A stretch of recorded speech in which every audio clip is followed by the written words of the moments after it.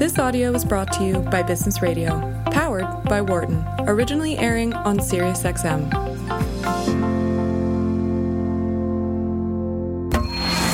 You're listening to Randi Zuckerberg Means Business on Business Radio. We're going to talk about the current landscape in the Middle East. We're going to go right to Afghanistan. After 20 years of United States occupation, we're now facing incredible uncertainty in the region, especially with women in regards to their future. With that, I'm thrilled to welcome Farnaz Fassihi, reporter with the New York Times, a war correspondent for 15 years who has covered the war in Afghanistan. Farnaz, thank you so much for being here with me. Thank you for having me, Randi. Can you talk a bit about the current landscape in Afghanistan? What is going on, especially from the perspective of women there? Well, from the perspective of women, the gains that they had made in 20 years, the promises that they had been given, that their rights would, that they would have rights, they would have basic rights of education, of working, of having a voice in society, have overnight evaporated and are at serious threat because an Islamist government, the Taliban, have taken over. They have a precedent where 20 years ago, where they were in power, women were not allowed to work. They were not allowed to go to school. They were not even allowed to be seen by male doctors. Then women doctors couldn't work, so their health care was jeopardized. And women remember that, and they're not, and they've also see what kind of gains they've made in the past 20 years. And they're devastated, absolutely devastated. Wow. I mean, it's just devastating to watch everything that's going on.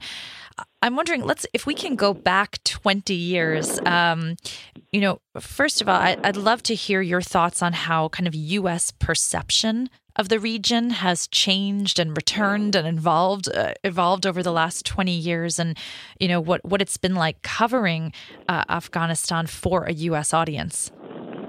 Well, I mean, I got to Afghanistan a few weeks after September 11. I covered the attacks on the World Trade Center from the foot of the towers, and when it became evident that the U.S. was going to invade Afghanistan, I went to Afghanistan and got to Herat a few days after the Taliban fell. And for me as a reporter, tracing this evolution of when I got there, that the war had happened, Taliban had fell, and focusing on just the women. Every interview that I did with women, the women were happy. It was full of, it was an era, it was a time of opportunity and promise. They felt like they had been liberated from rulers that had captivated them like hostages, right?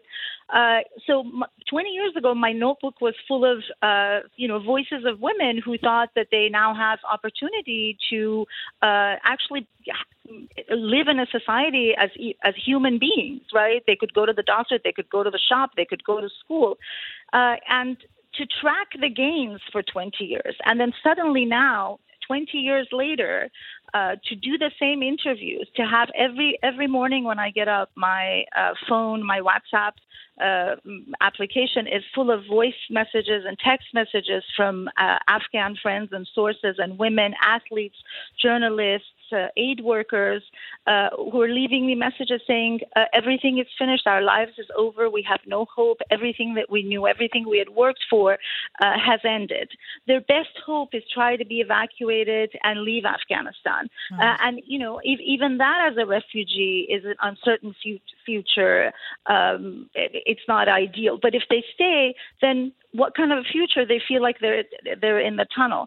So as a journalist, it's sad to see the cyclical cycle, right?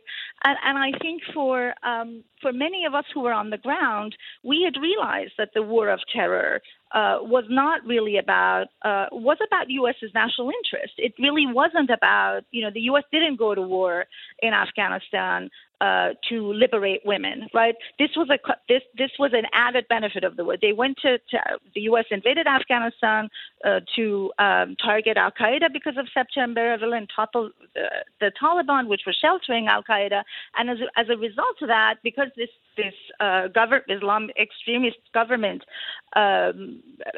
was toppled, women gained some rights, right? But they had bought into this idea that the U.S. will protect them, and they absolutely feel abandoned. I can't tell you how many Afghans, men and women, tell me that we can't trust the U.S. anymore. We can't trust anybody anymore. They told us we will not abandon you, that we will have you, and now we're left basically in the hands of these rulers with a very unclear, dark future. For anyone who's just joining us, you're listening to Randi Zuckerberg Means Business here in Sirius XM 132 Business Radio. I'm speaking right now with Farnaz Fassihi, New York Times reporter. I'm curious your thoughts. I mean, now that the United States no longer has a military presence, do you think we'll see a complete return to where the region was 20 years ago? Do you think, what are some of the biggest concerns that you have? I think if you're, for Afghanistan particularly, I think the biggest concern from a security standpoint, there are two concerns. One is security and one is human rights and women's rights and what will happen. From a security standpoint, the exit of the U.S. from Afghanistan and the return of the Taliban creates this environment where we already know that ISIS, for us, on a branch of ISIS is operating there. As we saw, they were able to attack the airport in the middle of U.S. military evacuations. One of the threats is that terrorists will gain a foothold in Afghanistan. That they will be able to find a place where they can launch and plan and plot attacks and further destabilize the region. That's one of the serious threats. The other threat is what will happen to the people of Afghanistan. What will happen to all the gains and all the advances that women have made and young people have made, and whether Afghanistan will slip into another civil war of multiple fronts. Whether you're going to have the Taliban and the resistance in the Panjshir Valley fighting, whether you're going to have ISIS or terrorists fighting with the Taliban or Panjshir. So there's really a risk of a return to a scenario where there's civil war, there's a vacuum of power, there's territorial pockets that are controlled by ISIS terrorists. It remains to be seen, but it is a very serious threat. Absolutely. What do you think social and feminist movements internationally can do in solidarity at this moment that would be the most helpful? Well, we've seen in the past couple of days extreme bravery from Afghan women coming out into the streets chanting freedom, freedom in Kabul, in Herat, in Badakhshan, in different cities, and Taliban beating them up, firing into the air.